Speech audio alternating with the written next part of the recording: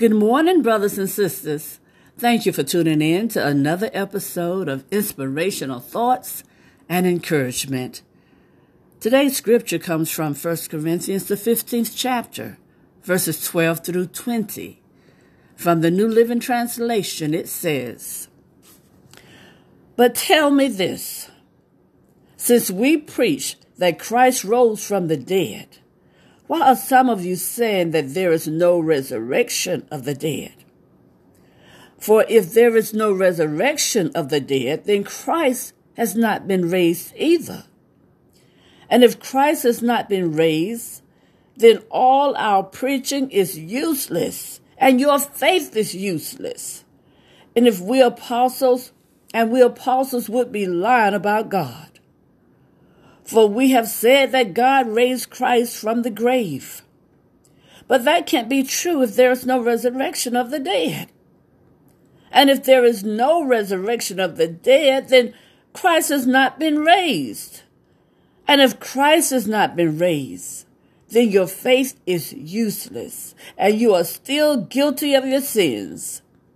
In that case, all who have died believing in Christ are lost.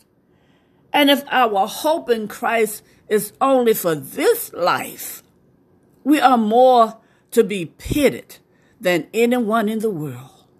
But in fact, Christ has been raised from the dead. He is the first of a great harvest of all who have died. Oh, hallelujah. Thank you, Lord. Father God, we pray that you'll bless the reading and hearing of your holy word.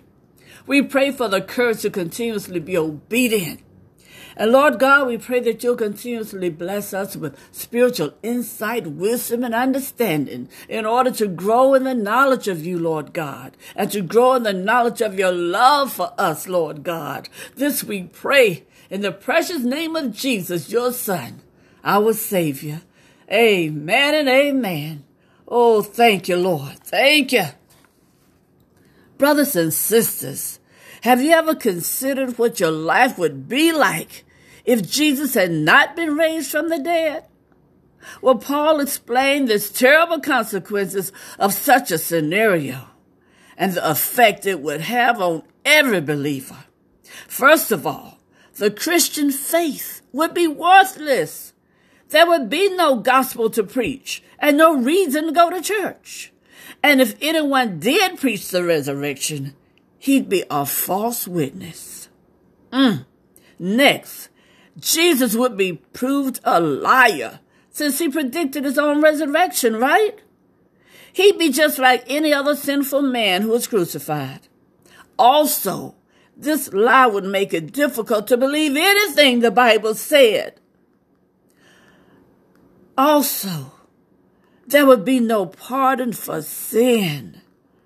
Without the resurrection, brothers and sisters, which was the proof that God accepted Jesus' sacrifice, there would be no basis for forgiveness of our transgressions. No.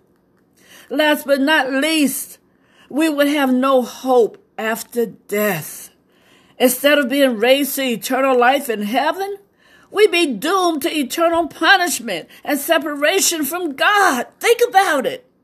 Oh, brothers and sisters, seeing the terrible, horrible alternative, brothers and sisters, often leads to greater appreciation for the truth, right? I got to repeat that one. Seeing the horrible or terrible alternative often leads us to greater appreciation for the truth that Jesus did resurrect. He was raised from the dead. God did raise him from the dead. God did accept his sacrifice for our sins. Oh, thank you, Lord. We can rejoice that Christ has been raised. Our faith is valid. The Bible is true. Our sins are forgiven and our hope of resurrection is secure. Oh, hallelujah. Thank you, Lord. Thank you. Thank you. Brothers and sisters, knowing this, we can have a blessed journey. We can have a blessed life. We can be able to be a blessing. Amen. Preaching the good news. Oh, thank you, Lord. And have a blessed day.